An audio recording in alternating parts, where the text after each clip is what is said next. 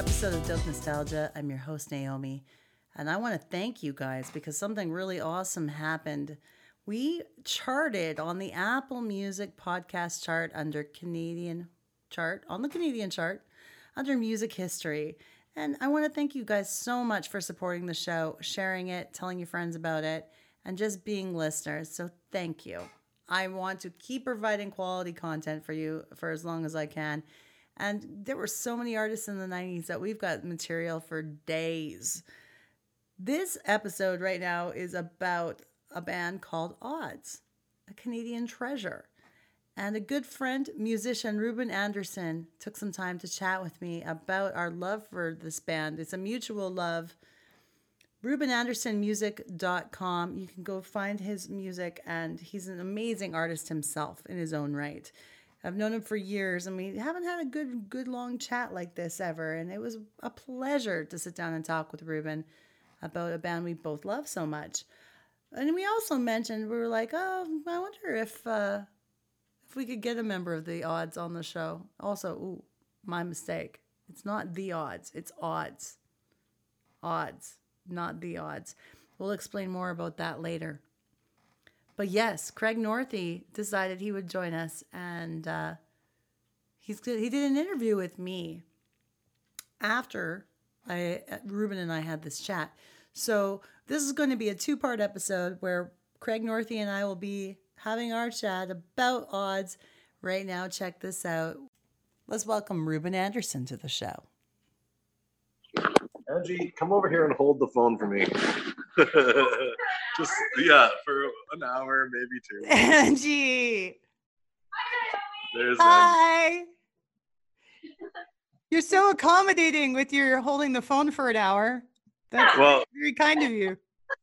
She's actually way more accommodating even than that, because she has the Zoom app. Like, my phone is so full of pictures and podcasts and whatnot that I couldn't actually download the Zoom app the other day. And this is now the second podcast, because when I did Learning to Listen, I had to use her phone. So she's given up her phone for an hour, which in these COVID times is an exceptional giving. So thank you. She should have a special place in this podcast. So she should. It's in my heart. And I think that's enough. Well, thank you so much for the use of your phone, Angie. We appreciate it. Oh, yeah. Put her in the credits. Put her in the liner notes. That's right. I'm going to give her a special shout out. Good. But, welcome, Ruben, to the show. We go back quite a few years. Yeah. I don't know. I was trying to think if we met either at Rosario's karaoke or potentially at Hooligans. You were hosting an open mic there that Hooligans is not far from my house, so I used to enjoy that little watering hole. They do triples in pony kegs for like $10, and that was always a good time. You know, I still say to this day, probably half the people in my life currently I met at Hooligans. Oh yeah? Yeah, I think that bar had that shithole in the wall, man, had a huge impact on my life. Yeah, me too. It was a good spot. There's something to be said for dive bars. Absolutely. I miss Sideliners. That's the dive bar that I'm missing most these days. I don't know if I need to find something else that's close by here, because I like a lot of bars on near the White Ave area and whatnot, or downtown, but it's an expensive Uber. And I'd love to be able to just walk home from, like 124th Street. I could really potentially walk home from there. Mm-hmm. It's like an hour walk, probably. I'm not sure what area you're in. I'm in Mayfield. Okay. West of 124th, west of Hooligans. Yeah, you could. That would be a nice half-hour walk. That's not bad. It's not bad at all. Maybe 45 minutes. Yeah. Good time to reflect and maybe sober up a little. There might be some fast food spots on the way home, or you never know. Never know. Yeah. That's the way during this pandemic, I've been sheltered up for 2 months, just like everyone. And I stepped on the scale and I said, damn, this is great. I'm the exact same weight as I was going into it. And then my sister tells me, that's because muscle turns into fat, don't you know? Oh. She's like, are your pants too tight? I said, yeah. Yeah, we're, if our muscle is also turning into fat, plus our food that we're eating is turning into fat. We are heavier over here than we have been ever in our lives, essentially. There's going to be a huge, probably, what's the word for it? A boom, if, like at the gyms when it's safe again.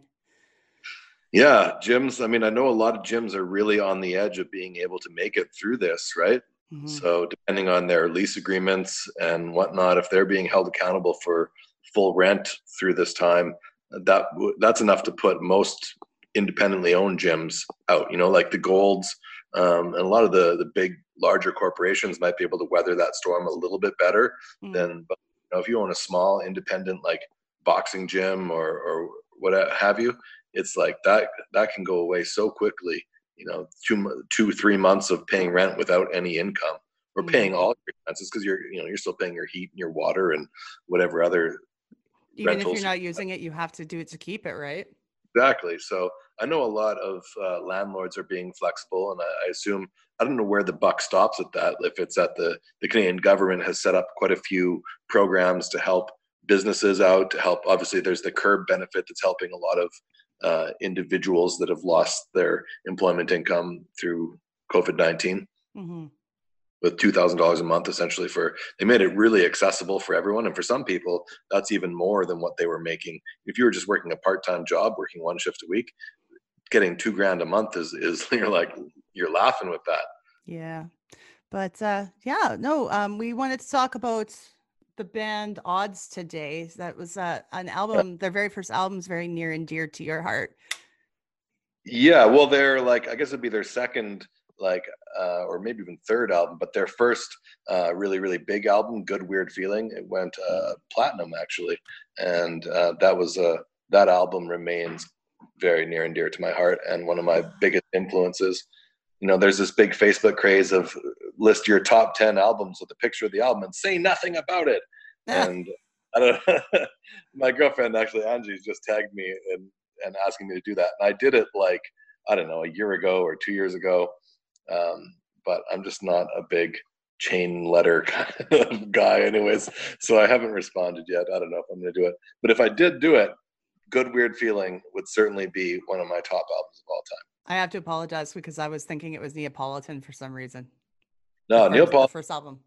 Yeah, that's got there's some great tracks like Wendy Under the Stars. That was the one that grabbed me right off the bat. I was listening to them all afternoon and that song came on and I hadn't heard it before. Oh, really? But it grabs you right away because the lyric is so blatant and the chorus comes and it says, "I was fucking Wendy under the stars the night when Elvis died." Yeah. Right off the bat, if that doesn't get your attention, nothing. Yeah, it's a really pretty song too, and I always love when bands write songs that are really kind of gentle and beautiful, and it's a love song, I would say, but then they add kind of hard language that just the juxtaposition of the word fucking with the gentle, nice sounding and really sentiment of the song. As we walked across a dew-wet field, I never ever thought she would yield to my young body's aching desire for an older woman's well-banked fire. By the left hand I was led to the place that we would make our bed, and embracing in the blue moonlight, she said, "Don't ever forget this night." I was fucking Wendy under the stars the night that Elvis died. I was fucking Wendy under the stars the night that Elvis died.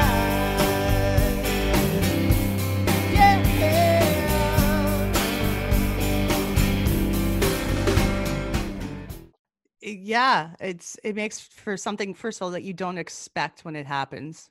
Yeah. But yeah, it's still such a comforting and soft song to listen to that it's definitely throws you a little bit. Yeah, the first song that I ever heard actually from the Odds was Heterosexual Man. And I saw the video for it. Fantastic video. It starts with members of the, I almost said New Kids on the Block, but it's the Kids in the Hall. Not New Kids. Maybe one too many Centauris. But no, it starts with Kevin McDonald and Dave Foley and Mark McKinney of Kids in the Hall. And I guess Kids in the Hall and the Odds were kind of close all the way through. They were sort of intertwined in a few different projects. I know Greg Northey wrote some music for like Brain Candy for the Kids in the Hall movie. Sure did. But yeah, it starts out with Kids in the Hall doing an improv kind of, okay, we need like a subject. And some guy's like, heterosexual men. And they're like, okay, and we need a band, Odds. And we need a genre of music, rock. And then, you know, they get into playing the music. And I always thought it was a Kids in the Hall song. I didn't realize it was an Odds tune until way later in life, actually. I was like, isn't that a Kids in the Hall song? And I was like, oh, it's the Odds. So, like a sketch almost, like for the show? Yeah, because I only saw the video. I hadn't heard the song before the video. And I saw the video and heard the song. I was like, oh, cool, Kids in the Hall. And the lyrics are so satirical that you'd think it was just a comedy gag. Yeah, exactly. And they have a lot of kind of like, they don't take themselves too seriously. That's one thing I like about that band. But while they do have some fairly serious tones, and in that Heterosexual Man video, they're like, as the Kids in the Hall are known to do, there's a lot of like cross-dressing and whatnot. And those lyrics come up later in a few different other songs where he talks about like cross-dressing. So I think maybe Craig Northey likes to wear the lady clothing from time to time. Possible. And I thought it was interesting because the actual boys and kids in the hall weren't cross-dressed, and that was, they did that video and all the time in Kids in the Hall. I love the simplicity of the lyric in that song too. Like, I want to make every woman I see make a baby with me. Sure. Yeah. Well, it's catchy too. It was obviously, I think, the song that got their attention, the attention of the public. Yeah. From the video as well as just the lyrics. It was on the radio quite a bit. Was that the first time you heard of the Odds? Was that technically, but I didn't know it was Odds. I thought it was Kids in the Hall. It wasn't till Truth Untold I heard, which was the first single off Good Weird Feeling, and I was like, oh sweet, it's kind of like a grungy, sort of almost like there's some Beatles kind of like harmonies in it. Just a feel-good rock tune. So then I bought that album, and one of the things with albums, like I'm 40 years old this year, so I was 10 in 1990, and when this album came out, I was like, I think I was 15, and just the perfect age to really absorb music. And especially in that time, kind of pre-internet, pre-streaming services, when you saved up your $20 and went out and bought an album, you probably weren't going to get another album for like a month or 2 or 3. And then when you bought another album, it's like you were so much more inclined to spend time with an album back in those days than you are now, where there's just so much available that you're on to the next thing. You're getting pop-up and suggestions. My Spotify playlists have introduced me to hundreds of bands that I wouldn't have heard of. And it's like, on one hand, that's great, but on another hand, spending time with an album and with an artist can really help you to appreciate things that you miss if you only give songs 1 or 2 listens.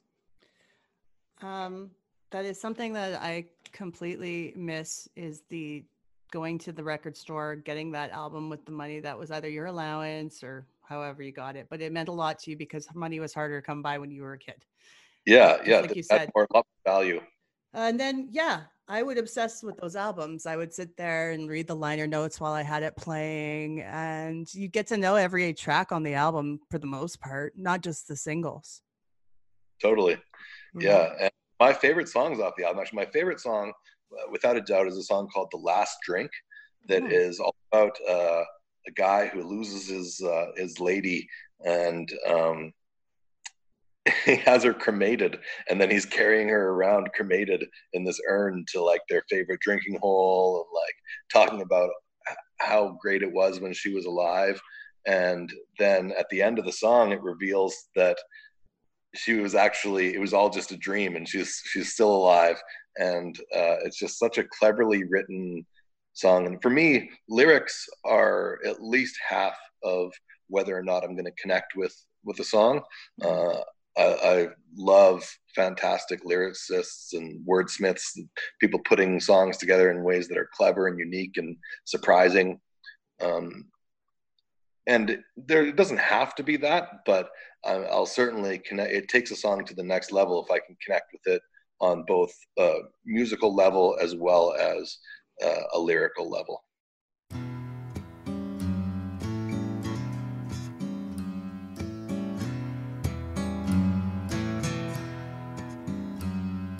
Carrying your ashes from bar to bar. I'm in a mess and you're in a mason jar, with you under my arm like a football. I'm not ready to let go, and that is all. You were never big on conversation, and that hasn't changed since your cremation. And I feel most times like you do. You know, I feel most times like you do. I wish that I was hard-nosed, fight a forest fire with a garden hose, and be brave enough right now to start on something new.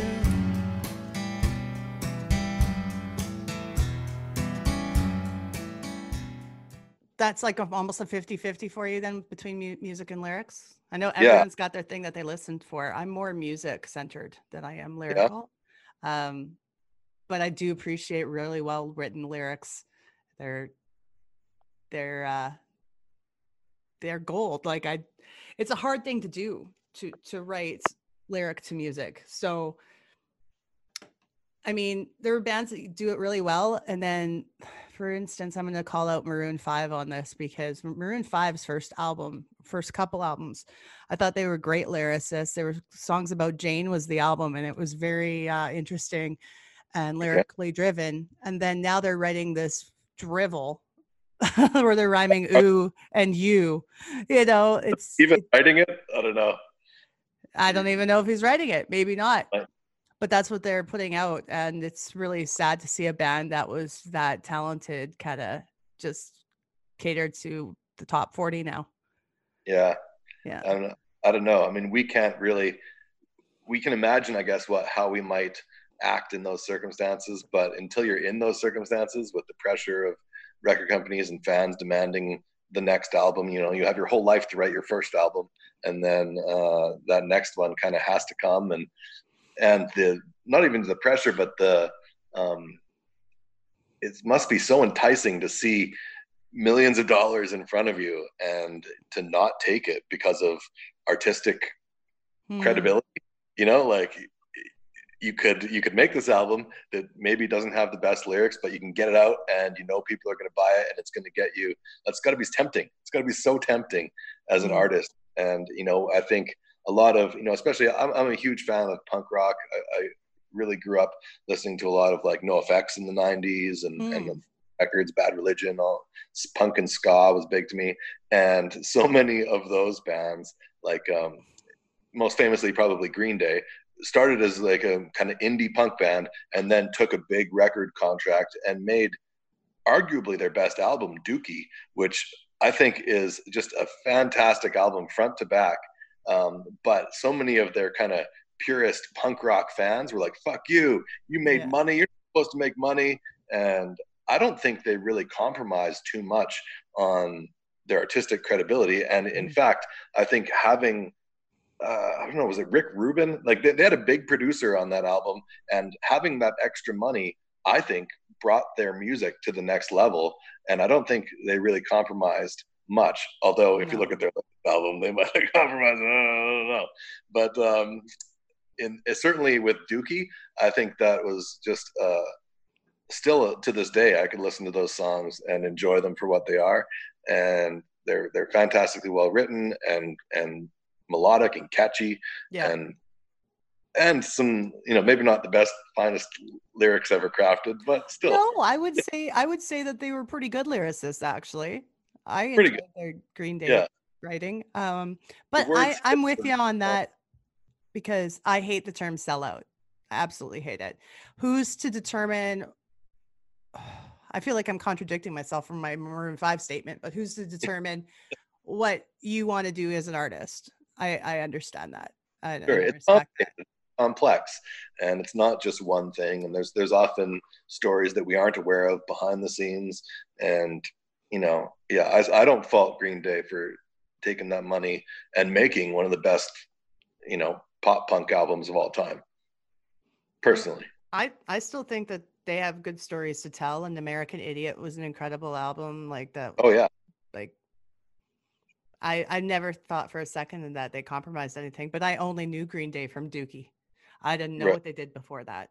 Yeah, so Kerplunk, they were, I would say, like, yeah, definitely the production value was a lot lower, kind of like tinny sounding guitars and a little bit rougher around the edges, which I think a lot of their original fans kind of, or fans of Kerplunk and prior were into that. They wanted that more loose and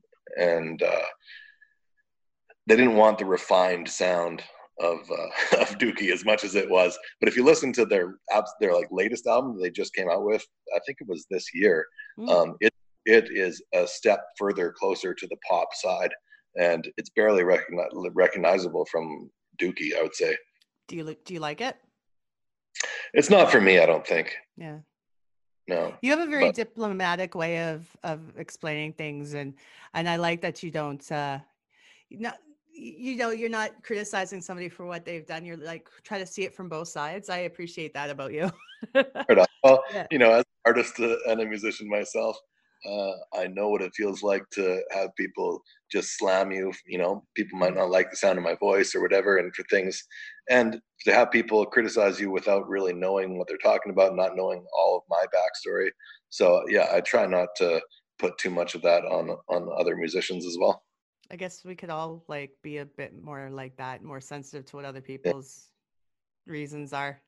While Other still recognizing that sometimes there are pop artists out there who are not being artistic at all and only doing what they're doing for the money and Yeah. making quote unquote art that I don't connect with at all and that I almost feel shouldn't even exist. But whatever. Someone likes it. They're getting theirs. Everybody likes something, and it's a good thing that we don't all like and dislike the same things, or it would be boring.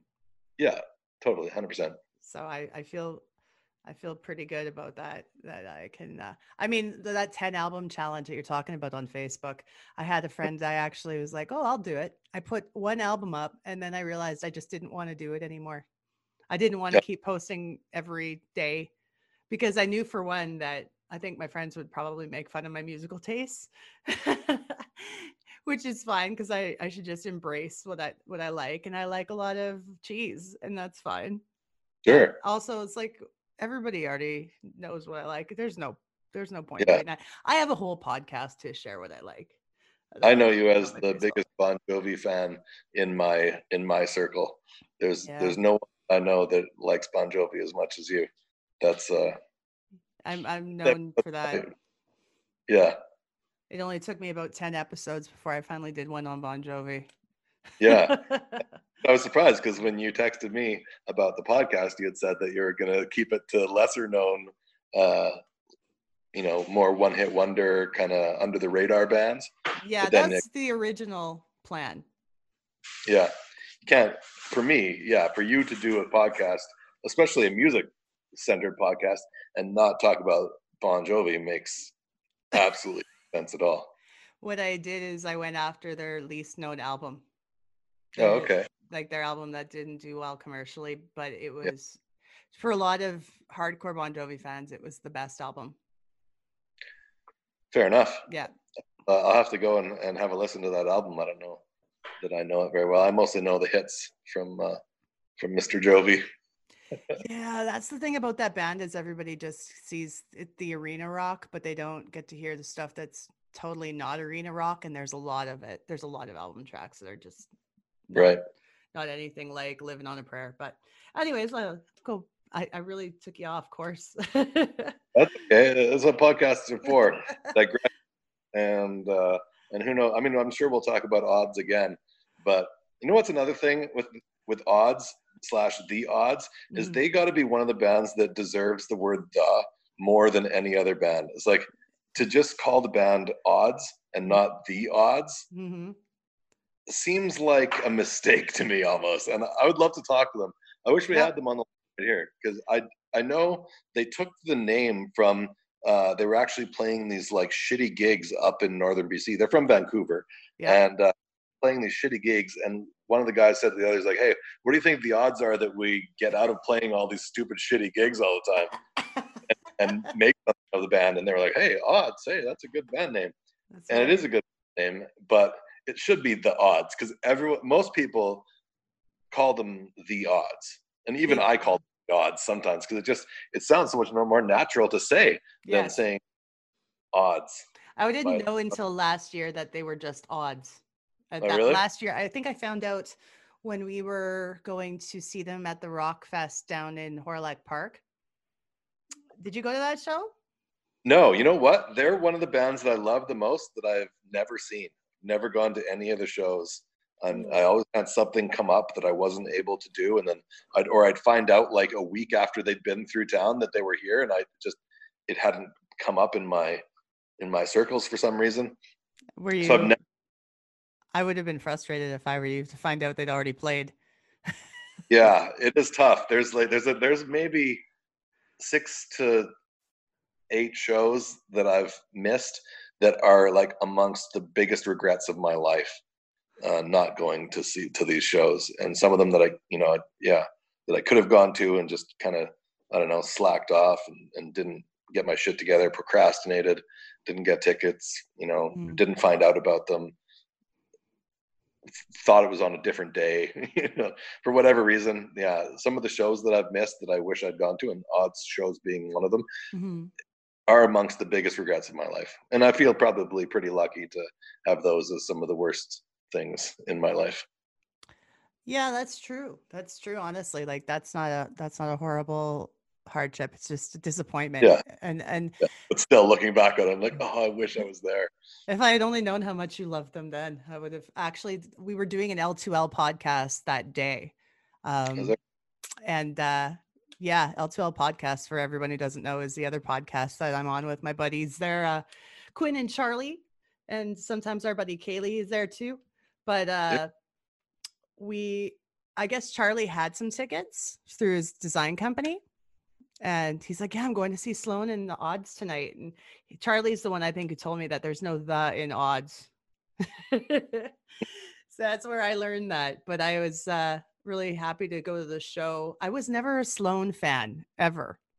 Oh, And really? I think as my tastes have aged over the last 20, 30 years, I appreciate Sloan more now than I did at the time. I never really liked any of their songs back in the day. I found their songs irritated me. But I now I like, like them. and yeah, I think they're one of those bands too where they're like one of the most classic Canadiana kind of bands, and they have a really kind of truly Canadian sound. And one of the things I like about Sloan so much too is that they have such a diverse, like there's 3 different songwriters and they all take turns singing lead and like moving around and playing different instruments in the band and whatnot. I've seen them play a couple times, and they're just such a diverse group of musicians, and they really have a giant range in tone that they put out there. And I'm not the like most massive Sloan fan of all time, but certainly seeing them live, I was into it the whole time. They never lost me at the concert.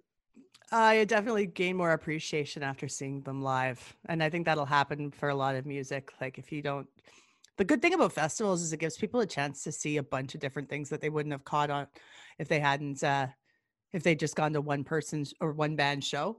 So it's kind of Yeah. nice to go to a festival and get that experience. There was a moment, not to rub it in on you, but there was a moment where Odds had one of the members of Sloan do, I think they did Eat My Brain together. Of course they did.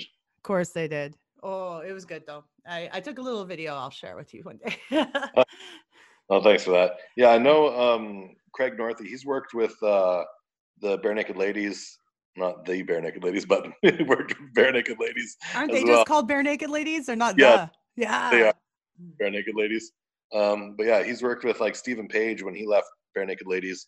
I think he worked with Craig Northey on his albums. Like Craig Northey has written a whole bunch for Canadian artists that you would never imagine that he has worked with. If I could just put that so succinctly. They did a lot of interesting things. I'm gonna get to that later about what happened during their hiatus, but you've already covered a lot of things that I had written down in my notes. Right on. My story of discovering I said great minds think alike.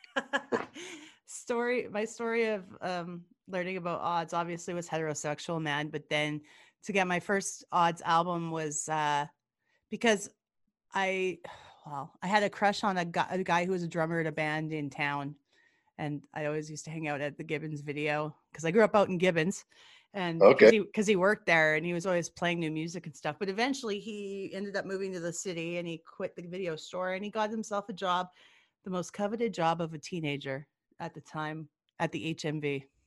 Ooh.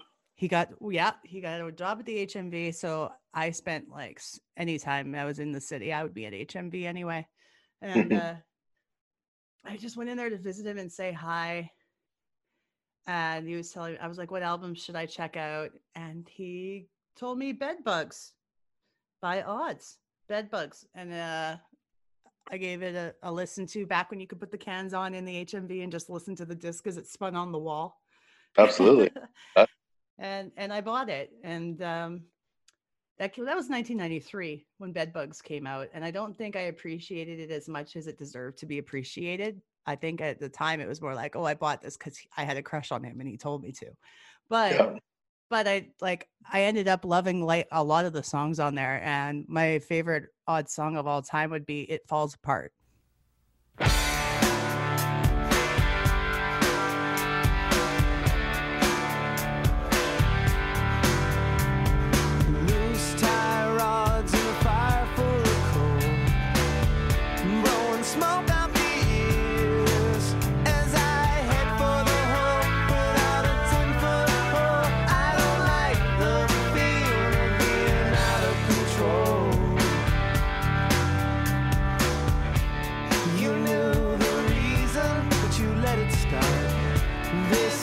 Would be your end. Now the end has come. You're feeling really dumb. You deserve it, but you had no choice. Yeah, it falls apart in little pieces on the floor. Too wild to keep together, so you wanted more. It falls apart, falls apart, falls apart.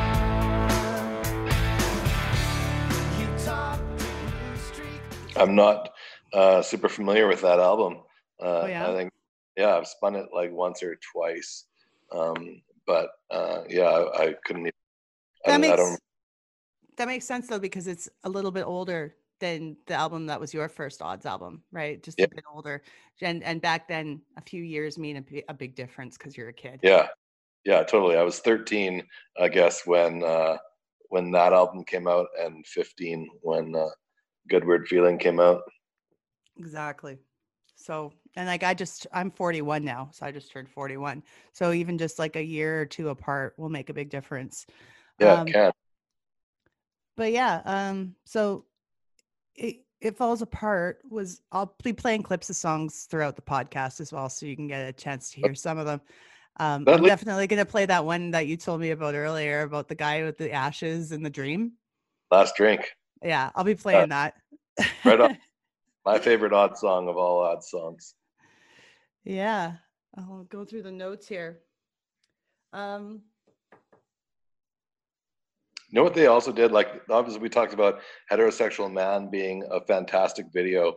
Another single from the Good Word Feeling album was I Would Be Your Man. You probably have heard that song. And the video for that is such a great song. I play that. I sing and play that song still to this day. I think I was playing it earlier today, but the video, they're like traveling through space on a like very 90s influenced low budget spaceship, and like looking for I guess it's Craig Northey looking for like his mate, and it's such a good video and has like another good little reveal at the end of the video, and that's probably in my top 10 favorite music videos of all time, maybe my top 20, I don't know, hard to pick.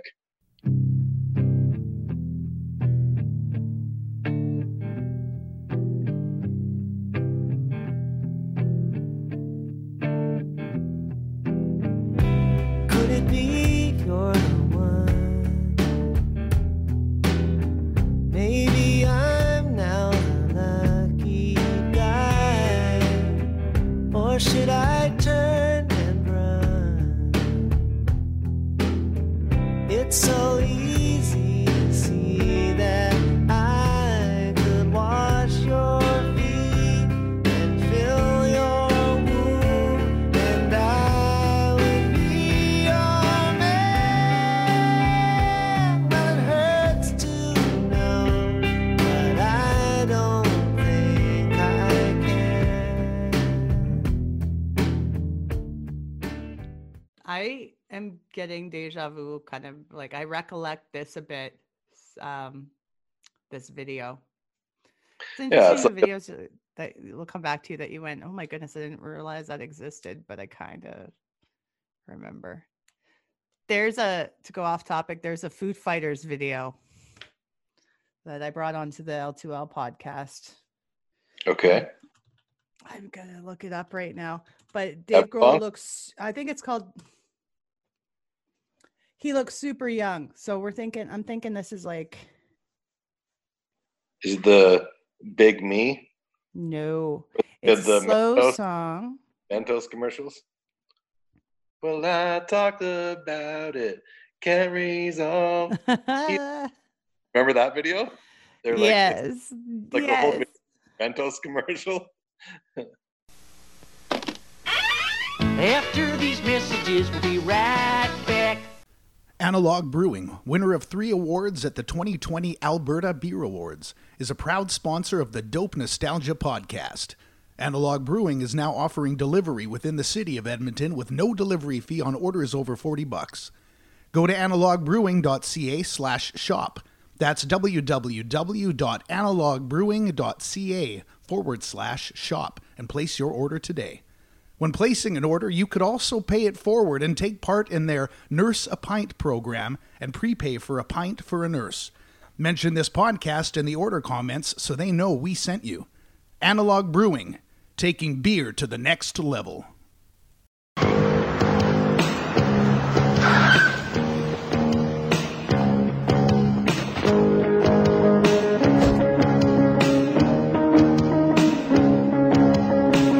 Everybody get ready and get into gear. The Degrassi sensation is the one and only. The Zits are here.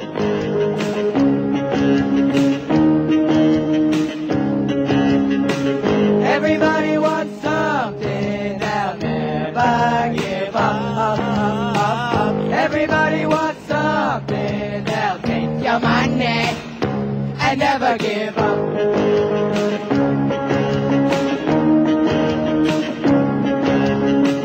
Everybody face up to the facts as they are. Dedication is hard, but you'll be somebody, and you will go far.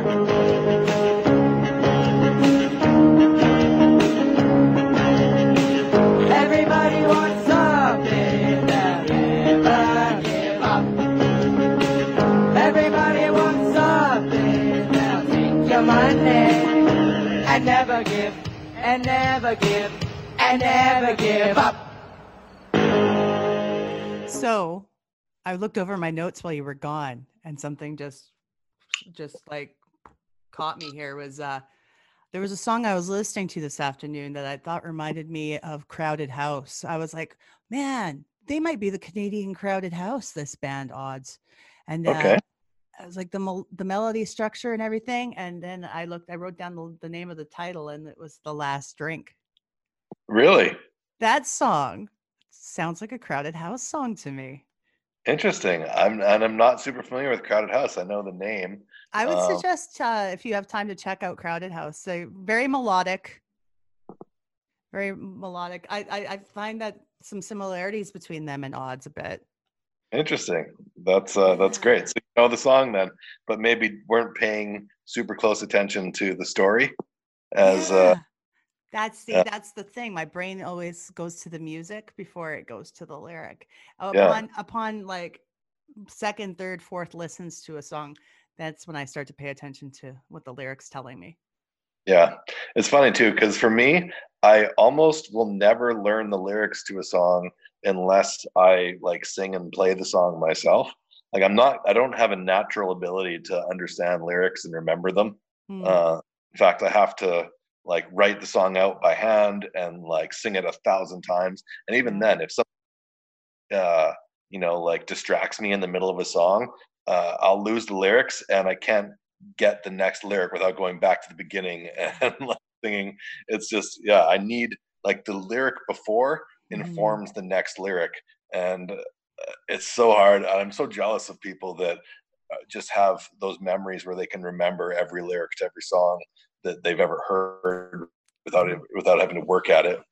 That reminds me of joining you Yeah. on stage one time, because I remember we were going to do a song just together at the open stage, and I have that fear too, where I'm just like, yeah, but I don't know the words. Or if I think we ended up doing like "To Be With You" by Mr. Big or something like that. Oh yeah, Yeah, that's a great song too. One of my favorite guitar solos of all time. To Be With You. Did you know that two members of Mr. Big were on the show? Yeah, I listened to I haven't got through to part 2, but I listened to part 1 with the singer there. Oh my goodness, that was so much fun. Yeah, that's really cool that you're able to get in touch with some of these bands and talk to the right from the horse's mouth. I'm still working on Odds, but I emailed. I Sure. went through the proper channels, and Okay. we'll see if they. I'll let you know down the line if they end up responding. It's just for some people it's a really good time to get an interview, and for some people it's a bad time. It's just depends where everyone is in their lives at that moment. That's fair. And I mean, you can always do this as part 1, and then you could do part 2 talking to Craig or any of them, in a month from now or 2 months, or it's not like you're under any kind of pressures or restrictions of when you do things. You do exactly what you want to do with your show.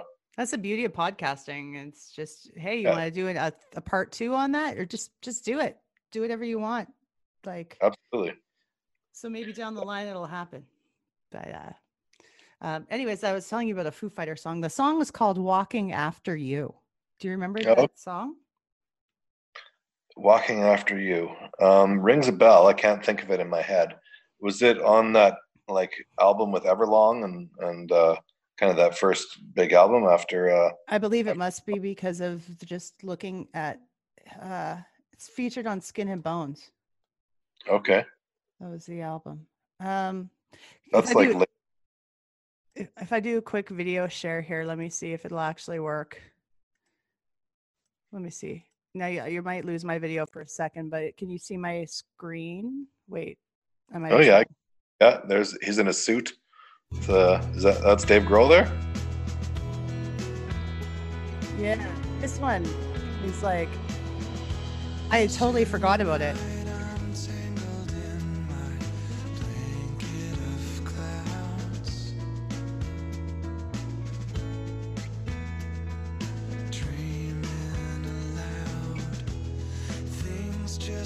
I'm not gonna play the whole thing. I'll get to the chorus. Okay.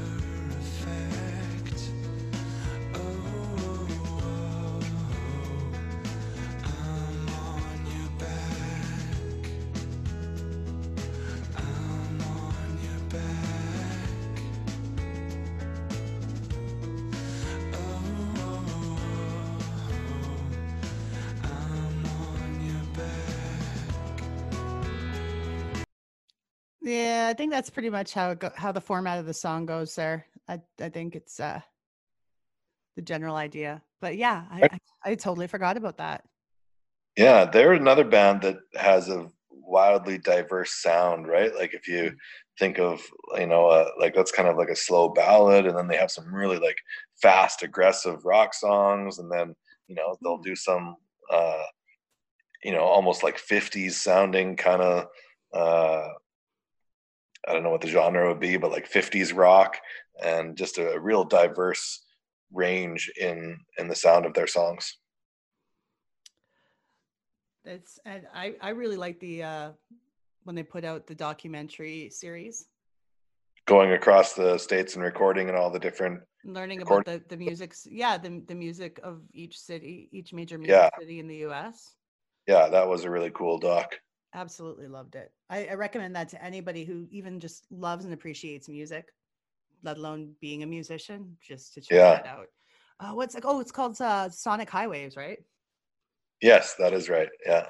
Yeah, he went to like all the recording studios in all these different cities, and talked about music that had come from those studios. And I think they did some recording in each, like that. They put out an album, right? And they recorded a different song in each of these different studios. I think that was sort of the gist of it.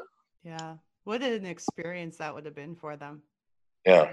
What another incredible human being to have been the drummer in Nirvana and then transition from that into fronting Foo Fighters. It's just such an incredible.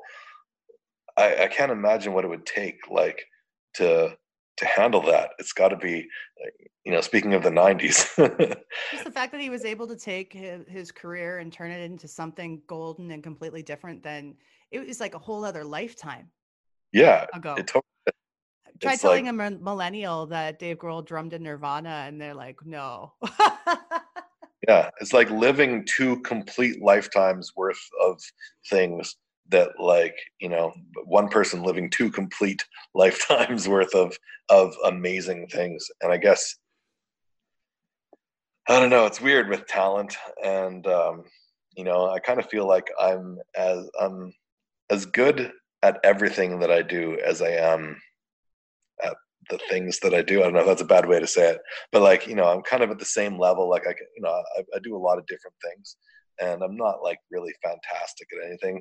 I'm really more of a jack of all trades. And when I pick up guitar or singing or drums or anything in music, I kind of can get to kind of a similar level of proficiency. And then same thing in sports, it's big into skiing and biking and golf now. And it's almost like an equivalent level of not nearly as good as the pros, but better than all the people that don't really do that thing. I think it's a matter of you're living a more fruitful life. Like you're taking on more different experiences. And when you do that and you spread, if you get to the point where you spread yourself thin doing that, that can happen, but you get more experiences and try new things all the time. Our mutual friend Shane is like that. Shane Gabry, who used to be the guitar player in my band back in the day. Yeah, absolutely. He's exactly like that. He's always excited to try new things. Yeah. I like doing new things and new challenges, challenging myself. There's actually I learned about a quote. You know who Miyamoto Musashi is? No. I learned about Joe Rogan. He was a samurai in the 1200s in Japan, and he was a sword fighter, and he would fight and kill men regularly. He had 40 or 50 sword fights, and he has this quote. He wrote this book called The Book of the Five Rings, and the main quote that I know from it is know the way broadly and see it in all things. And he believed in order for him to be the best sword fighter that he could be, he needed to be proficient in mathematics and in poetry and in philosophy. And that as he got better in these 5 subjects, all those things would make him a better swordsman. And I think it's kind of like that, as you get better, as I get better at golf, for example, which is completely unrelated to music, but it does make me a better musician as well in a weird way. That sort of. Is it because you can see things from different perspectives that you didn't have before? I think it's, creating pathways in your brain. And I mean, it's not a straight line that you can draw from one to the other, but it is, it's using your brain to control your body to make your, muscle memory, which is a big part of like playing music as well. It's just like neural pathways as well that I think you create that forcing your brain to learn new things and to get good at things that are, especially things that are really difficult, I think is good for your brain. And it brings, the quote, a rising tide raises all ships. And I think it's kind of like that, like, getting better at something and working hard at something just makes everything else in your life that much easier to do or that much better. Thank you for that. I like Yeah, that. That's very insightful. I would say, what year was the album that, what year was it that your favorite album came out? Good Weird Feeling. I think it's got to be like 95 or 9. Yeah, I'm pretty sure it was 95. I was 15, grade 10, and yeah. It was around the time they had a drummer change up. Their drummer, Paul Brennan, left the band, and he decided to join Big Sugar. Right, another one of my favorite Canadian bands. Fantastic band. Yeah, big in Edmonton too. Like I feel like they have a real sort of following. They play here a lot. At least they did. Or Grady. Yeah. At that time, the new drummer they acquired, his name's Pat Stewart. Pat Stewart was a long-time session drummer, and he was also well known as Bryan Adams' drummer for a long time, back in the Cuts Like a Knife, Reckless days. Another deep piece of Canadiana. Pretty deep right now to talk about Bryan Adams. I've been avoiding the subject. I have seen his tweets. He's the old white man yelling at clouds now. Yeah. Bet he never thought he'd be that guy. I never thought he'd be that guy. Oh. It's hard being a Bryan Adams fan right now, I'll tell you. Man. Yeah. But anyway, so later on they put out another album with the song called Someone Who's Cool. Now, that's a big song. Unexpectedly big. They actually wrote that song and intended to put it on a second version of the Friends TV show soundtrack. Right. That never came to be. Yeah. But it was imagine what doorways that would have opened if that had gone through, because obviously Friends is one of the, the part of the zeitgeist of kind of all, at least North American humanity. Yeah. It's not world. It was a big part of our pop culture of that time. But that song was our first #1 in Canada, which actually blew my mind. That with all the hits they'd had before that was the first #1 in Canada for the odds. Really? For odds, yeah. That's weird, because that album wasn't as big of an album as Good Weird Feeling. I would have assumed True Gold, the first single, or Eat My Brain. Like, how is that not the first #1? Right? Like those both Untold and Eat My Brain were such massive songs off of that. To me, I mean, maybe it's because I spent so much more time with Good. I did have the album Nest, and Someone Who's Cool is a great song. I would have called it Someone Who Is Cool, not Someone Who's Cool. But that's just because I think that's the way to pronounce it in the song, is Someone Who Is Cool. Someone Who Is Cool. That's what it should have been.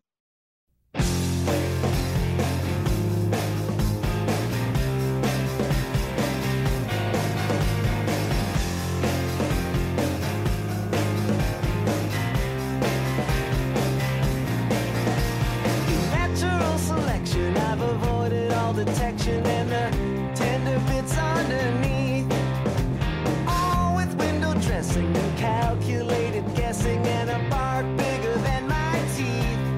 It was the suit that got me the gig, it was the tear that got me the girl. I'm a sheep in this wolf clothing, I'm a picture that I'm holding of someone who is cool. I've been hearing that song a lot on the radio lately too. more so than any other odd song. On Cruise 95, I listened to those guys, and that song comes on quite a bit on that station. But it's funny because I remember do you remember the first Friends soundtrack? Like the actual Friends soundtrack? Because a lot of the songs, I think they geared to a lot of like college radio, adult alternative type tracks. Makes sense. I don't know the soundtrack. I know the opening credits theme quite well.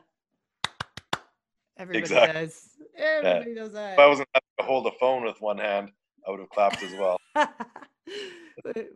with our second delay. Yeah. It would have been a thing of beauty. So I guess 1999 was the time when Northey decided to leave the band and pursue other things. So that was kind of spelling out the end of Odds at that time. But they never really grew apart. I mean, so here's how it went down. In that time, they released 2 compilation greatest hits type albums. But 3 of the members became a band that did instrumental soul music called Shark Skin. Okay. The only one that wasn't included in that project was Stephen Drake because he moved on to do production primarily. So he actually produced Trouble at the Hen House for the Tragically Hip. Oh, cool. Yeah, I knew they had some hip connection as well. Mm-hmm. So Stephen Drake, I don't think he ever came back to Odds. I think he just was like, that's it. Call it a day. Went off to do production. Yeah, well, doing that allows you to stay in one place. You don't have to tour the way you do when you're kind of in a band. And so I definitely understand the draw towards working on the production side versus the performance side. Absolutely. You can get around it a little more, based in one place. Yeah, especially if you start up a family or even if your passions might even change. You might realize, hey, I really love production. Maybe I kind of like this behind the scenes thing, right? Yeah. Let's say 2002 go ahead. Sorry. No, you go ahead. I was going to say, something else I noticed is that Northey worked on Jim Blossom's No Chocolate Cake, which was the last episode of Dope Nostalgia that I listened to. It was you and Quinn talking about mostly Quinn talking about Jim Blossoms. The saddest episode we've had, the Jim Blossoms episode.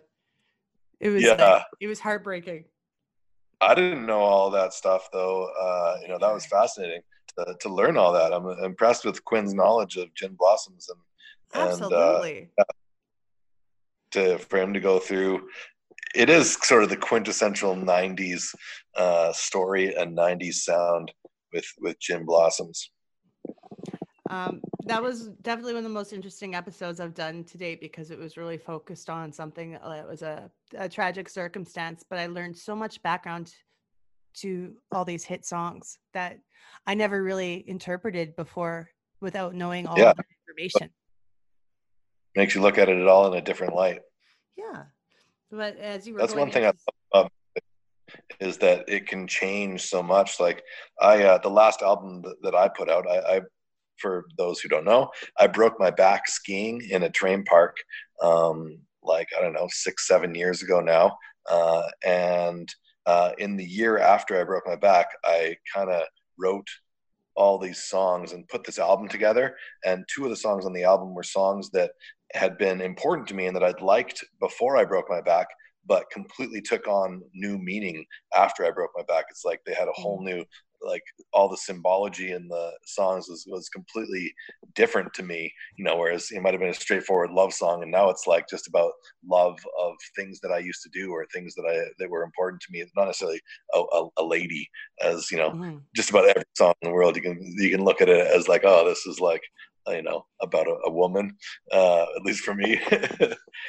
Whereas also you can look at it as, it could be a symbol of anything that's important in your life. So yeah, anyways. That was honestly for all the shows I've been to, like for the local bands, that was one of the coolest shows I ever been to is when you did that album release. Because you had like a video presentation and it just kind of went through the songs and told the story of each song. I felt like I was at VH1 Storytellers and I was really learning about what you had gone through, Right. It was super it was a multimedia. It was weird to put that all together. but it was fun, and obviously deeply personal story. So I'm glad that I was able to do that. And it's funny, after that, like I made that album and I felt like I had such a strong trajectory of like, okay, I know the next 3 albums I want to make. And then I was like, okay, I went out and I was really ambitious and I recorded some demos and I started applying for grant money. And then like I got denied on all the grant applications that I made. And then that whole thing took like a year and a half. And then that project all seemed old. And I'm like, I don't even know what to do with music anymore. I got all disillusioned. Frustration like, stage. Yeah, like maybe I should do a band again, or like, I don't know. And now I'm at the point where I'm kind of like come full circle on that. And I don't know what I want. I still don't know what I want to do with music. I love playing music. I love listening to music and being a part of the industry and the scene. I miss it like crazy now that it's been taken away from me. Yeah. But I don't know exactly. I don't have this real strong like urge of I need to get these songs out into the world the way I did with that last album I made. That album, was that show at the Artery? Yeah, I actually did. I did the release at the Artery. I did 2 shows at the Artery. I did after a year after I broke my back to the date. I did a show where I played all the songs for everyone and I recorded it, and it was my first time playing all those songs in public. And then a year after that, I did a release of the album that I recorded. Both shows were at the Artery, so I'm not sure 100% which one would have come to. I went to the second one. Yeah, the actual album. The actual album release, because I was physically like had the album, so yeah, it was physically out there. But like I'm just saying, I don't know if you still are promoting that album at all, but if there's a way for people to listen to it, I highly recommend they check it out and get involved and understand what your story was from breaking your back. Right on. It's just like, wow. Yeah. Or you can go to rubenandersonmusic.bandcamp.com. The whole thing streams there for free. It's not on Spotify. I don't know. I haven't really taken any steps to do that, or on iTunes or anywhere. Mm-hmm. But it's on my website or on Bandcamp. You're mentally or in you the can, same. Sorry, go ahead. Or you can buy one from me in person at a show if you want. It's got a cool booklet, like a 28-page liner note booklet with pictures of the crash and drawings that my dad did, and some. I was seriously moved by that booklet. Like it was just ingenious what you did. It was just crazy. But I was always like, how are you faring now physically? Are there any fallout from that still to this day, or? Yeah, my back hurts for sure. And I could probably do more. Like I could eat better and not be such a fat piece of shit, and that would certainly help my back. And I could do more exercise. I should be doing yoga probably every day. And for the first year after I broke my back, I was swimming every day, and I worked with an exercise physiologist, and she gave me all these different kind of steps of like, okay, today you're going to swim with these weights, and then kind of a progression of upping my physical activity to a point where I was feeling really, really good, or at least as good as I would ever feel again. And but it's something that is definitely there throughout my day. If I won't necessarily notice it all the time, but I probably feel it 30 or 40 times throughout my day, where I'll just notice, oh, my back feels a little weird there. Like you get like a twitch of some kind, like a stitch in the back feeling? Yeah. I had what's called a fusion surgery, where they cut a straight line down my spine, and then they cut through the muscles right in my back, and they fused my T12 through to my L2. So 3 vertebrae, they put screws and pins and bars in, and they turned all 3 of those vertebrae into 1 vertebrae. And the bones and the joints kind of heal pretty quickly, and most people don't use 100% of their mobility anyways. So losing 5 to 10% of my mobility really doesn't make a big difference in your daily routines.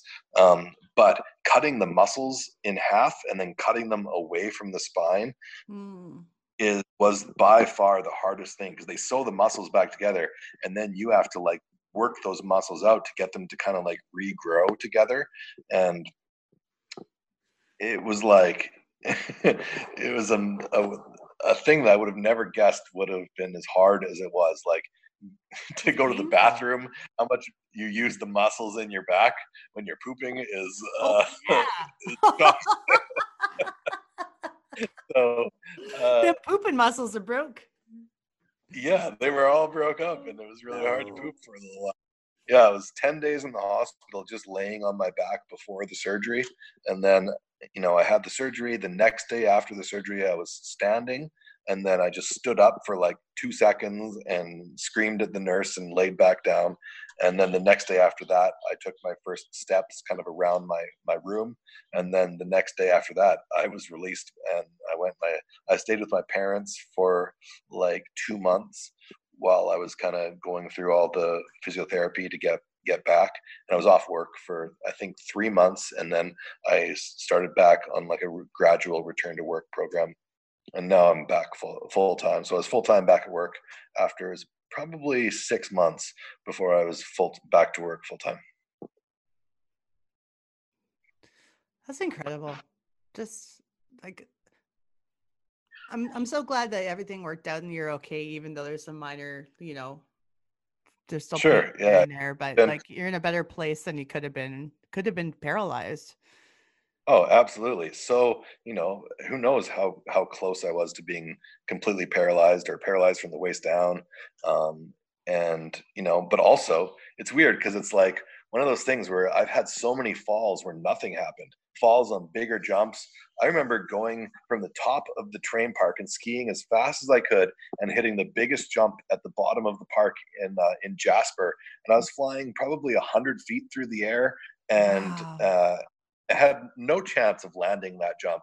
And it was like I'd landed and just my skis exploded off of my feet, and a big puff of snow that I was lost in, and rolled out and got up, and I was completely fine. I still skied the rest of the day. Yeah, like not even a bruise. It was like, would you ever ski that's again? the thing about, I have skied since. For me to go skiing and to not be going and on hitting the jumps and hitting rails and jumping off cliffs and stuff, it just really doesn't hold my attention. It's not fun. It's not as no fun. It's really not. It's like it's harder to do that than it is to just not do it for me, because it's like I know I have all these memories of when I skied like fairly competitively. I used to teach skiing here in Edmonton, and I have these memories of doing all this stuff in my head, but my body just can't do it anymore. And so to go and I'm committed to not skiing park anymore, not getting back into that, and to not do it, but to still be there. It's just like, it's too hard. Wow. Yeah. Well, I can understand that it would be. What about teaching? Oh, you taught already, but what about teaching kids? Would it be worth it? I don't know. It was a rewarding experience to teach kids for sure. I enjoyed. It's not very lucrative. Hard to pay the bills teaching skiing. Yeah, I don't know. I don't feel like I need to do it either. Like I have a lot of other things in my life that are like, I'm really passionate about golf right now. Music and I have other things in my life. So it's not like I feel like I really have this hole, and I'm kind of content to leave that part of my life to my youth. And, I have these that I can cherish, and, I don't really need to go and relive that stuff. It's interesting when you were talking about how like you still want to perform music, but you're just not sure exactly what you want to do at this point. And that's very much how I feel. I've been so invested in doing this podcast is because this podcast is what brings me happiness right now. I'm having more like gratification out of doing this than I did out of performing for a little bit. I know that's kind of weird to say, but I just needed to switch things up, and I still want to perform music, but I don't know how I want to go about doing it, at what capacity. I'm able now that I'm 41 to look back at my 20s when I started doing a band and wonder, and I could see where I made all the mistakes that I made along the way, Yeah. which I learned from, obviously. But then there's a shelf life on this thing, right? So Yeah. now I'm like, and best years are behind me musically. Sure, I can see what I could have done differently in a band. I think I a lot of times was more focused on making others around me happy with being in the band than I was with us actually getting anywhere. Sure. So I should have Yeah, been it's I should have been this, I should have been more cutthroat, I should have done this and that to get where I needed to be, and I just didn't do it. But what can I do about that now, you know?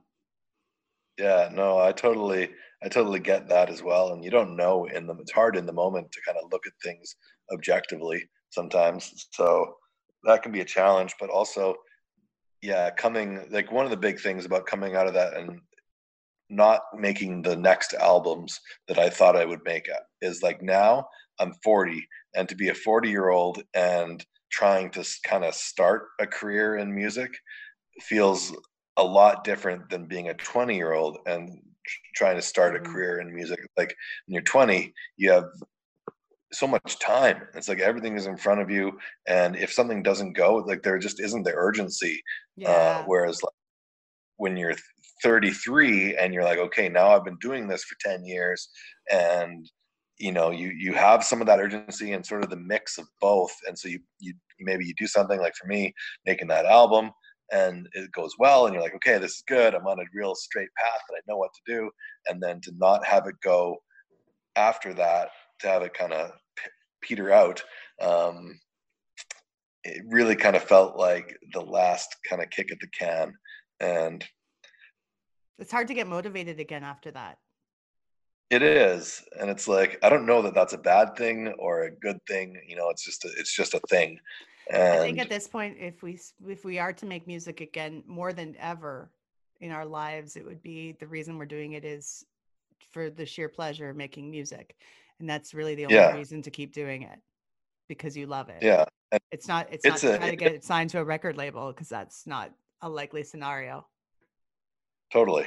And I would be content to, like, I loved making the album that I made. I like went to all my favorite musicians in the city. I had a plethora of all my favorite musicians all playing on the album, and I would love to be able to do that again and again and again.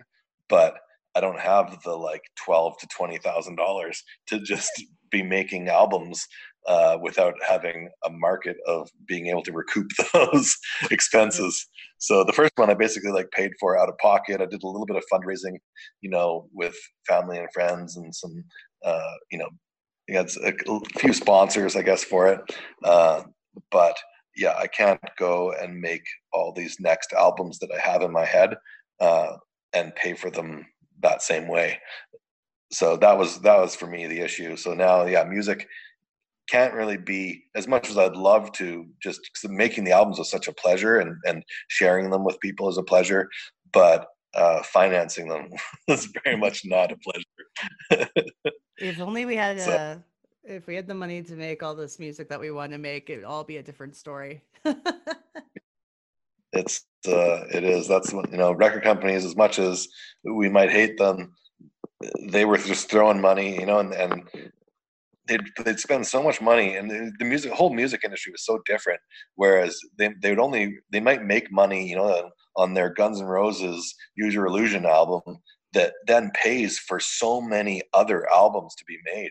That's like, the record companies had so much money they could just invest in hundreds of bands. And now, because isn't that money anymore, it's like they bands aren't getting invested in, and we're not, but bands can do it more on their own. So it's like, yeah, I don't know, but without the press. Yeah. That's what, when I was speaking with James Bryan from Prozac, he mentioned a few times during the chat that like the reason why we were able to go to this fancy dinner with Sony Music was thank you, Celine Dion. Thank you, Celine. Like Celine Dion, he said, was responsible indirectly for Prozac's success. They could do all the Totally. things they could because of money that she brought to the record company. Yeah, she brought money into the record company, and Nickelback too. I just heard someone on another podcast maybe talking. I think it was Alan Cross. Have you ever listened to Alan Cross? I should listen Ongoing to Alan history. Cross because Oh, I respect the shit out of him. So I should listen more. yeah, Alan Cross is one of the best voices in podcasting and radio, and super knowledgeable on music, and especially like rock music. And I think, yeah, it was him. He was talking about how, and I forget the band, but it was a band that was able to make a bunch of albums because Nickelback, the record company had so much money from Nickelback sales. So, he hates on people that hate on Nickelback because, one, Nickelback is very good at what they do. Whether you like their sound or don't like their sound, that's subjective. But to say that Nickelback sucks, Nickelback definitely does not suck. They're very, very, very good at being Nickelback. And being Nickelback brought in so much money for Canadian music that gave so many other bands exposure and opportunities that they never would have had if we didn't have this giant phenomena that was Nickelback. And the thing was, is they weren't self-centered about their success either. They actually actively helped out other bands themselves with writing, and production, and whatnot. They started 604 Records, and they did all these things. Yeah, part of the music community. Whether you like the genre or not, that's cool. I think one of the lamest things people can say is that Nickelback wrote the same song over and over, because that's just weak. That's just a weak argument. Yeah. Formula is good. Look, at AC/DC did it all the time. Look at them. Same people who love AC/DC diss Nickelback. And then I say, well, really, you're just being, you're contradicting yourself. Yeah. It's so funny with Nickelback. Like, I remember, so the song How You Remind Me, I think still holds the world record for most radio plays of all time. And I remember I liked Nickelback when their first album before that came out, when they had Leader of Men and a couple good rock songs. And I heard How You Remind Me on the radio, and I was like, oh my God, what a great song. And I was telling my friends, I'm like, hey, like, Nickelback has this song, How You Remind Me. It's really, really good. And then it was like a year later that song broke, and then it became the most played song of all time. And I think that's what really kind of was a nail in the coffin for Nickelback, because people got so sick of that song from hearing it, especially in Edmonton. That song was on the radio just constantly. It was every second song. Hannah Boys, we were just like so proud of them. Just keep playing it more and more. Yeah, but so how could you not get tired?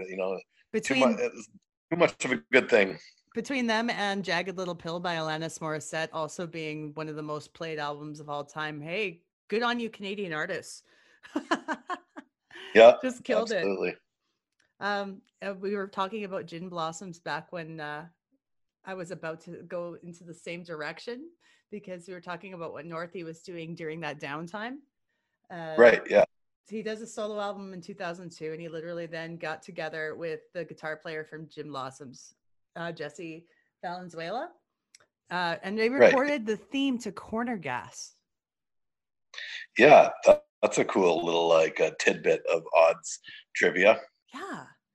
So I never knew that till today. And then actually one of Odd's songs ended up becoming the outro song for Corner Gas as well. So they really were connected with that show. Yeah. I think you can say the Odds songs. One of the Odd songs. Yeah, the Odds. That makes sense grammatically. Yeah. The Odd songs. Yeah, you can throw the in there because you're talking about the songs. The Nickelback songs? Yeah. Doesn't work. Yeah, one of the Nickelback. No, it does. Nickelbacks. If you're talking about one of the Nickelbacks, or no, one of Nickelback's songs, you're right. One of the Nickelback songs that I appreciate is That's correct. How You Remind Me. English is a bitch of a language, eh? Yeah. I'm so glad that was the first one I learned. There's so many idiosyncrasies in the English language. That's one thing that with good lyricists is there's so many different ways you can bend the rules in English that I just think there's more opportunity for writing within the English language. I mean, not that I speak all the other languages of the world, but I know within English, there's so many little ways that you can kind of bend the rules that just makes it so great and so unique from what I've heard, from what I understand about language. And it continues to change and evolve. There's definitely new things that happen in language constantly. I am a bit of a grammar freak, spelling and grammar freak. I tend to kind of stick to the way I was taught in school. And I get very frustrated when people don't use grammar properly. And I think that's something that I need to work on, because I've been told by several people that this is part of language and language evolves. But I feel like it's not evolving somewhere good. I feel like it's just going into a garbage dumpster. Yeah, I feel that. And it's hard not to judge when you're like, okay, that's the wrong two. But, yeah. Or that's the wrong your. Or that's And- the wrong there. And I just have to keep it to myself and just not call them out on it. Yeah. Like, because that's just rude now. You can't be that person anymore that tells I you guess. that you made a It's also grammatical error. like you had the privilege of going and learning all this stuff in school, and not everyone else had those opportunities. And so someone who might be just as smart but maybe didn't get the same education, we really shouldn't be judging them based on not knowing exactly which word is the correct word to use in a situation.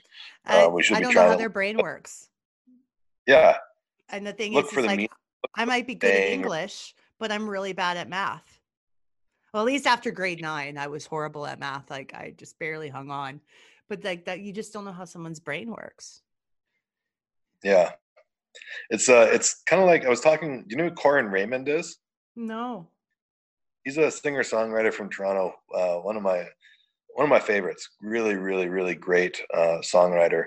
And I was talking with him about electronic music, and I had this really bad attitude about electronic music of like, like I said, lyrics for me are such a big part of how I connect with music. And so not having hard to imagine lyrics, you having a bad attitude about anything, but continue. I know, right? I do not like EDM. It all sounds the same to me, and just as anyone who doesn't like any genre, all country sounds the same, all no effects, all punk rock sounds the same to a lot of people.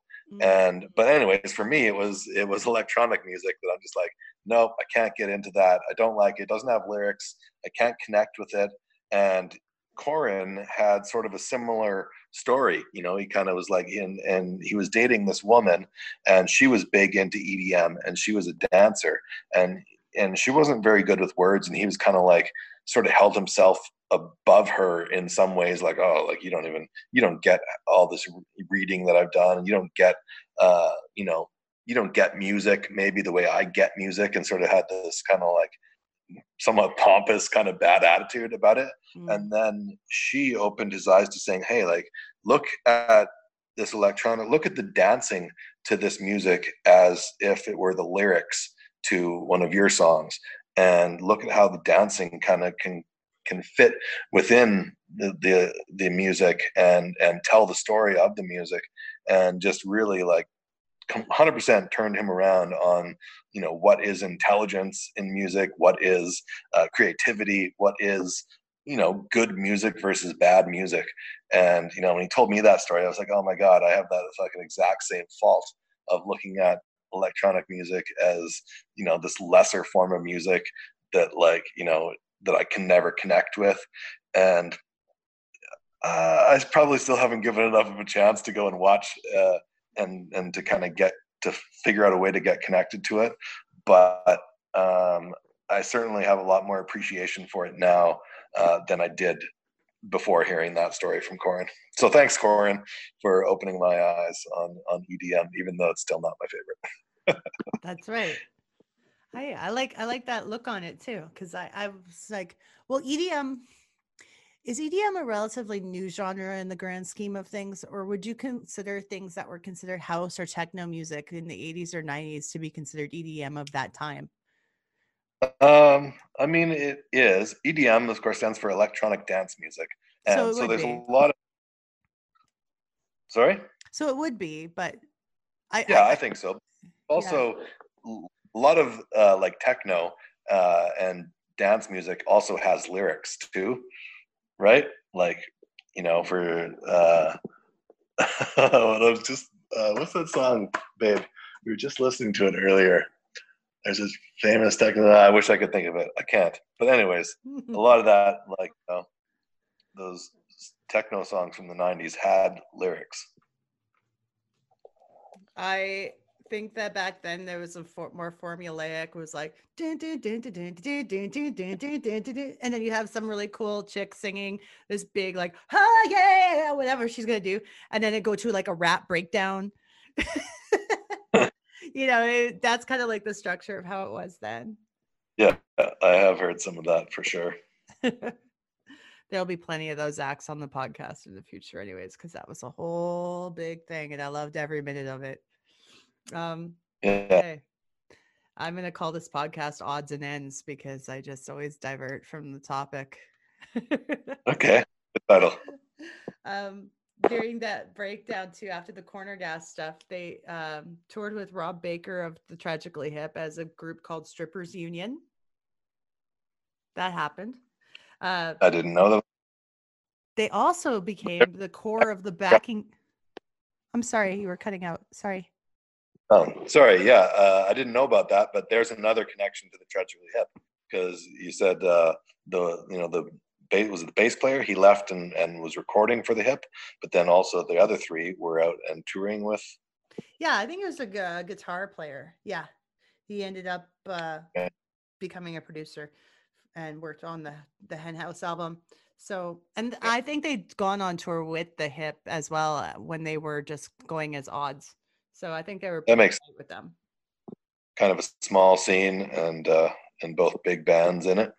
Here's the thing that surprised me the most was that they became the core backing band for Colin James for a time.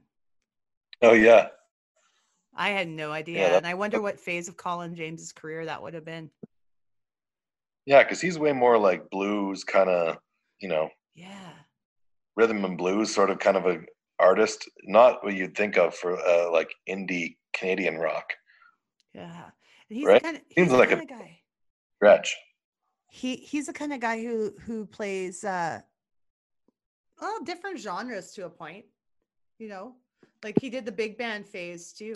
That was really great. I think that was around the time he did like a jazz big band thing, and when he opened for the Rolling Stones in Edmonton in 1995. Oh, okay. Right on. I love that like crooner kind of Frank Sinatra. That's a lot of my favorite music. I would love to play, any kind of instrument. Horns. I played trumpet all through school in like jazz and combos and the concert band at school.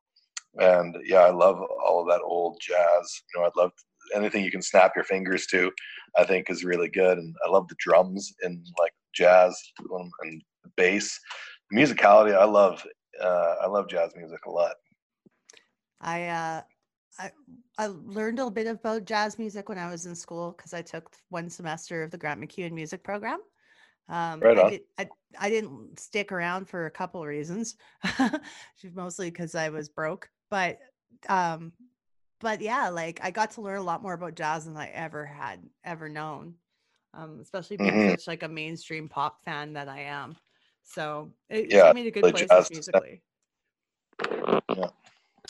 But Colin James has the voice for that too. He has the voice to do crooner stuff. Totally.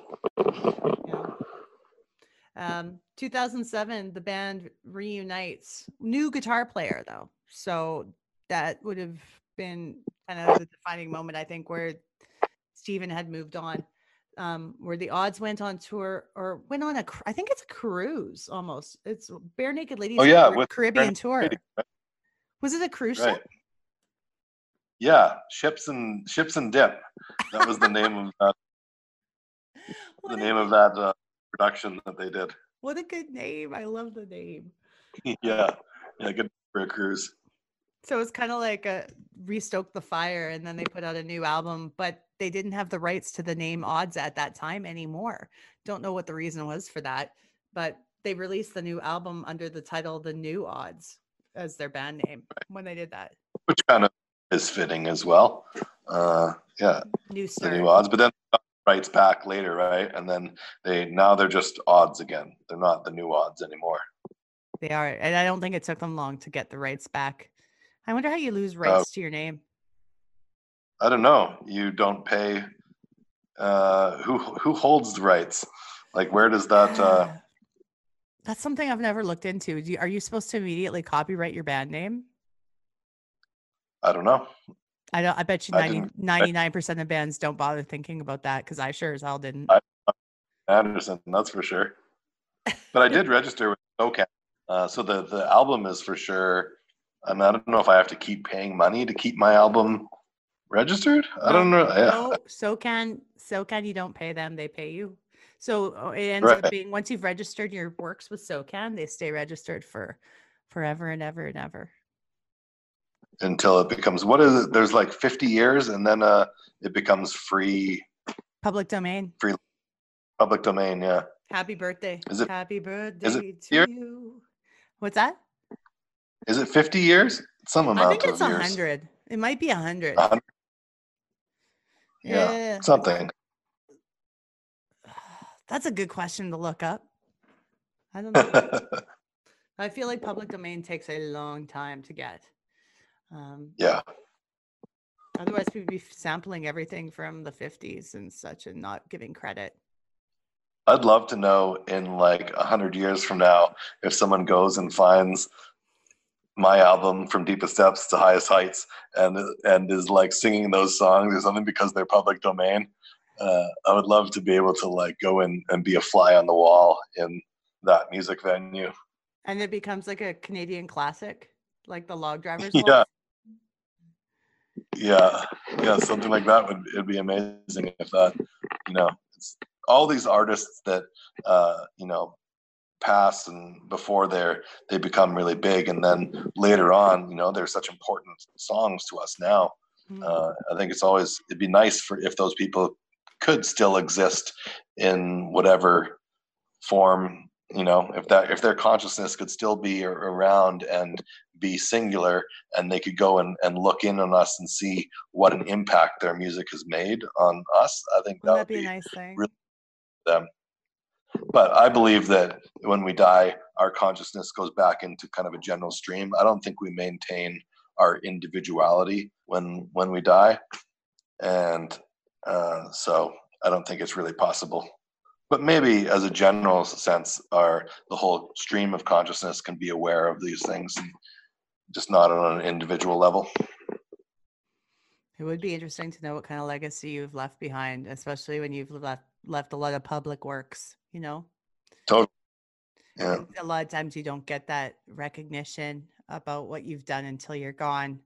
There's quite a few of those instances for sure, but it's nice to leave something nice that you could say will last for all time. Yeah, that you did. I think the biggest thing. Yeah, right on. For me, it's probably not about leaving my art out there. It's more about leaving an impact on the people around me, and hopefully making the world a better place for the people that I love. That's I think the main focus of my life now. Not so much, putting music out there that can be enjoyed by the masses. That's a beautiful thing. And it's more about caring about people and caring about the generations to come up and making sure they're taken care of. I really appreciate that. Right on. What can we plug for you right now? Because you are a podcast master. You have 2 podcasts, which we haven't talked about yet. Right. Yeah. I mean, I guess you can plug those. I host a show called The Rogan Report, which is sort of influenced and inspired by Joe Rogan, the biggest podcaster of all time, the biggest show, JRE, where we talk similar subjects, and we talk about, like, some of what's going on in the Joe Rogan universe. And then I have a show called Hijacked Headspace. It was the first podcast I started out as a guest on episode 5, and then by episode 20, I was a co-host, and it was sort of anything and everything, talking to interesting people here in Edmonton, and not just Edmontonians, but people that were just whoever we could kind of get our hands on. And it was a really fun show. But we haven't recorded new episodes of that in like a year. But we have been talking about season 3 and potentially putting out more Hijacked Headspace episodes. So I believe your maybe podcast, Hijacked Headspace, was the first podcast I think I ever listened to. Oh, is that right? Yeah. It was the first one I had subscribed friends, to. probably friends that we have a lot of mutual friends, and probably we would have fun as a guest if we were still doing it. That's for sure. Well, maybe it'll happen again one day. You never know. Maybe season 3. I'll definitely let you know if we're doing more episodes and bring guests on. I'd love to have you. Out. Do a reboot, it'll be fun. But yeah, everybody check out those podcasts. What do you think about Joe Rogan's deal with Spotify? I was surprised to hear about it, because he's bashed Spotify. Originally, Spotify was going to him and saying, "Hey, let's put your podcast on Spotify and we'll give you no money." And he was like, "Fuck you. I'm getting tons of money from other platforms. So obviously I'm not going to do that." And then they were like, "Oh, how about $5?" And he's like, "Fuck you. This is the most profitable podcast in the world. So $5 is what he pays everyone else. So what Spotify pays everyone. Exactly. Spotify does not. They're pretty tight with the purse strings, but they really, really wanted to get the biggest podcast in the world on their platform. And so eventually they ended up ponying up. And I don't know. I've read the article. They said $100 million in a multi-year deal. I don't know if that's true. I haven't heard Rogan say that. I haven't seen any official documents from speculation? Spotify. It might be. Sources? It might be. I can understand musicians being bitter, but also none of them like Joe Rogan right now, I imagine. Yeah. Well, Spotify didn't have to go after them to get their music because they were so in demand. And, it sucks that that's the case. And I don't love, I have a Spotify account, and I love having most of the music in the world at my fingertips via Spotify. I think that's a great thing. And I think Spotify has benefited a lot of artists through exposure. And as much as we all, we're all dying of exposure and dysentery. Yeah. Yeah. That's exactly. And, when it's hard to, because I know I've seen a lot of memes out there about how about you have a cook come to your house and cook for you and all of your friends so that they can get exposure for their restaurant. And people draw comparisons between being an artist getting exposure and being like a plumber getting exposure for his plumbing. And it's really not the same. Pharrell was famously paid like $13 for the song Happy through Spotify, which had 100 million streams or something like that. No idea about that. Really? Yeah. $13 check? Really cool. I don't know if it was $13 exactly, but I know it was Pharrell. Even 130 would be disgusting. He got a ridiculously small amount of money. But I think that people that don't own their own, sometimes people have deals with their record companies where the record company actually owns the music and the artist doesn't own it. And for those people, I'm not surprised they're getting $13. And I feel bad for them. But also, how much did the song Happy being played 100 million times on Spotify open doors for Pharrell? I would bet that he got a lot of benefit from that wasn't necessarily the $13 he was paid from Spotify, but the $100 million contract that he got in whatever other projects that he was able to get because people saw this this massive hit song. So it's not all black and white, all gray. And it depends on the contracts you signed, if you read the print or not. It depends on so many variables. And also sometimes there's it opened up an avenue for you in other ways that you should be grateful for. I get. So Yeah. It doesn't do anyone any good to be like jealous of Joe Rogan and mad at Joe Rogan because he got this good deal. don't be That's mad at like- Joe. He's a good businessman. Yeah. It does you no good to spend your time worrying about that. You should spend your time worrying about what art you can get out there in the world, what deals you can make, and don't worry, use Joe Rogan as an inspiration to go out and have Spotify come after you. Because if Spotify is coming after you for years, then you'll be in a position where you can say, give me $100 million, and they'll pay it because you didn't accept all the other offers for the first 3 years that they were coming after you with. Take the lemons thrown at you and make that lemonade. You figure out what you can do with what you have at your disposal. Yeah, that's good advice. Thank you for being here. It's honestly such a pleasure to have you on the show. Thank you, Naomi. Good to see you again, such as it is. And I'll look forward to playing music with you sometime. I would like that. In our You and Angie. And once again, shout out to Angie. Angela, thank you for your phone. Thank you for being beautiful, Angela. We love you. She's like, what? All right, you guys take care.